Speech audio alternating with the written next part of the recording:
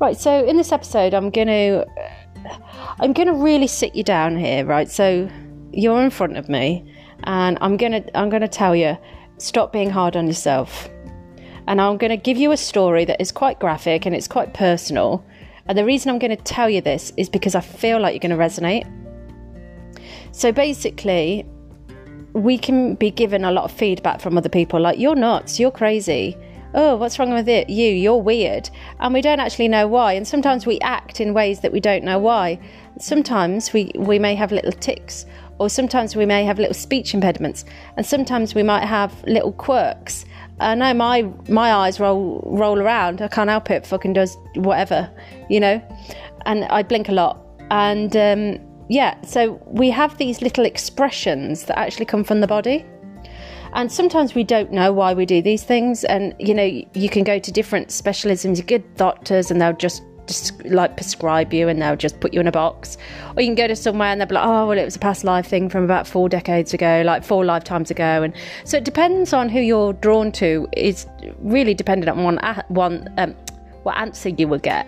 And likewise, I sit within that bracket too, you know. Nothing I say is 1000% fixed in the same way a doctor isn't fixed. You know, you can get miracles and the doctor would say, well, no, that's not true, but it is, you know. So you have to kind of go with what feels right. So basically what happened was I didn't know I had anxiety. I always felt very chill, but I was always on high alert, and I was always scanning the room for danger, and I was always having nightmares, and I was always like overproductive. Still am, actually. Hardly sleep, always doing stuff, high achiever, boom boom boom. I just thought it was my makeup. I couldn't understand one bit. And then sometimes I'd get very anxious if someone came too close to me, and I could not figure this out. And I was like, I don't know, maybe it's just one of them things. So we behave in a way which our body remembers, but we don't. So when I was about 15, a friend that I grew up with, I didn't know this because I just thought it was just, you know, he was always very odd anyway, and he's got behavioural issues and all that. So anyway, I hate saying it, but I'll say it. So basically, he locked me in his garage and, well, he sexually assaulted me, right? And sexual assault can be in many different things. You know, it can be exposing, it can be suggestive, you know, but forceful. It can be a lot of different things. I won't go into the graphics of it, but it was enough to set my nervous system off to the point where I kind of shut down and blocked it out. Because at the time and the social framework that I was in, it was just like, oh, he's just being weird. You know, he's just being a lad, you know. And then as I've got older, I didn't understand how much of an effect it had on me, because actually, when I revisit that, I was actually very scared and always very intimidated. But also the comments from the fucking adults that were around, like they joked about it, and I was like, that was not funny. And then unfortunately, because then I let that go and let that slide, of course, then I was a target for everybody else, because I wasn't setting boundaries and I didn't know it was wrong.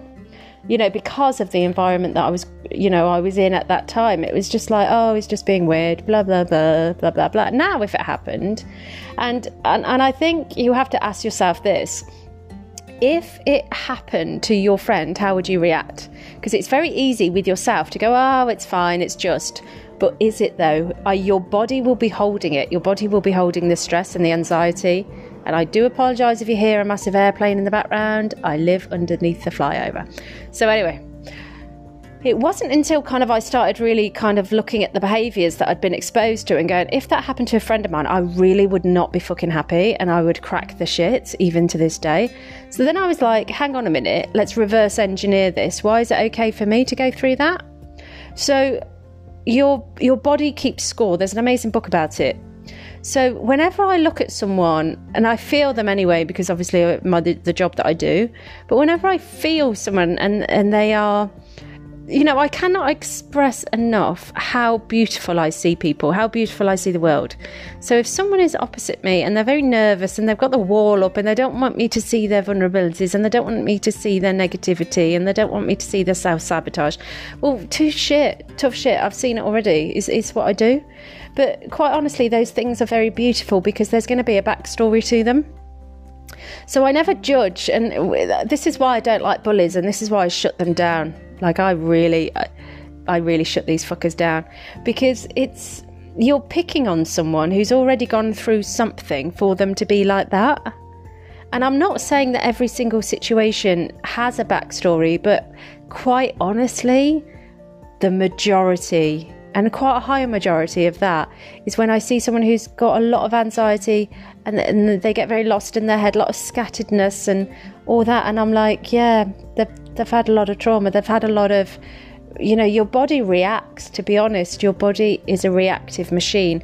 So however you're presenting yourself and however you're reacting is what you're presenting, these tiny micro movements. Personally, I am an absolute sucker for anyone. I find it extremely attractive when someone is a little bit quirky or they have something a little bit different. I just find it so attractive. Add that layer of, hang on a minute, you have a backstory and you're really vulnerable and you're very anxious and a little bit depressed. Believe me, I'm not happy that you have those things, but I'm just really happy that you're human enough to kind of express those, So I think, have a look at what you do, have a look at your behaviours, have a look how you feel. Like so many times people go, I'm depressed, I don't know why, I've got nothing to be depressed about. Well, you will have, quite honestly, on a cellular, visceral level, even soulfully. I am guarantee if I spoke to you, I'll be able to find something that it comes from. And you almost have to reverse engineer it, And, I'm really sorry that you have been exposed to situations and negativity and environments where you were not allowed to feel safe, or there wasn't a continuous effort in your development, or there wasn't a security. And I'm really sorry that you went to school and got bullied. Like, that must have been absolutely awful to be so picked on all the fucking time, when you already feel very vulnerable and very low.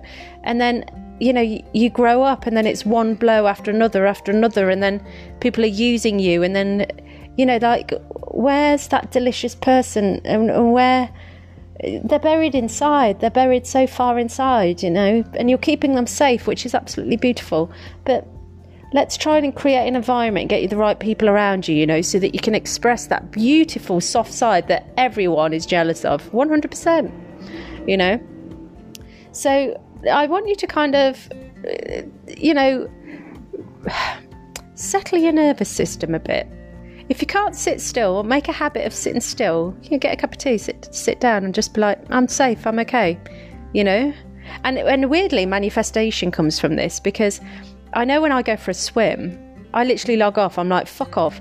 And I make a mental note that when I lock that locker, the world can literally sod off. And then when I get into the pool, I imagine myself almost baptizing myself. And I'm thinking, I can't believe how easy it is to be this happy. Someone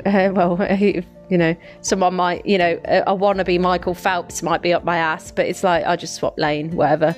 But it's like, when you're at that ease, and when you can feel that ease, that's when the magic happens, and that's when the manifestations start to kind of come to fruition. So I want you to give yourself a break. I want you to, if you're a nervous wreck, if you bite your nails, if you pull your hair, if you twitch a lot, if you're like blink a lot, if you can't sleep, have nightmares, stress, if you sabotage relationships, if you then worried about how do I fix those bridges, if that person's a decent person, they'll understand, and they'll be like, they probably saw it coming, to be honest. So I want you to stop living so far in your stomach like a tight knot. It's in your solar plexus, actually. I just want you to release this shit. I want you to reverse engineer, and I want you to go, right, okay, well, that and that happened. I'm not surprised that I'm not fucking batshit crazy, but also I only want to be surrounded by people who don't call me batshit crazy, and people who go, you know what, she's a tough one. She's been through a lot, or he's been through a lot, or they have been through a lot. And quite honestly, they hold that space for you, and they've got very strict boundaries, so not to piss them off, but you also are allowed to have a wobbler, So look, I want you to really focus on your confidence here, and I really want you to focus on your self-esteem, and I really, really want you to start loving yourself in ways that you haven't before. So stop loving yourself for perfection and start loving yourself through imperfection. You know, so if you do twitch, if you do, like, say random shit, I swear all the time. It's a nervous thing. I'm sure of it. I'm still trying to reverse engineer this thing. It's to do with my speech. It's so I bide time. And I've tried to stop. I can't stop. It won't stop. So I just love it now. And it's just part of my language. It's woven into my tapestry. And if you don't like it, no pun intended, but sod off. You know, so relax into your roughness, into the stuff that isn't so easy. You know, life is too short. You're only here once. So let's hit it while we can, and let's enjoy as much as we can, and really, really embed yourself into loving yourself. When you love yourself, then you know how to be loved, and then you allow other people to love you in the way that you should be loved and want to be loved. You see? So many people are like, oh, I really want this person to love me, and then they self-sabotage the fucking thing because they don't know how to hold it, they don't know what to look for, and then they go out with people who treat them badly because actually they're treating themselves badly, so that's what they think love is. No, stop what you're doing, calm down. That's got to come to an end right now. You know, so reverse engineer your quirks. Love your quirks. I personally find quirks incredibly sexy. I do.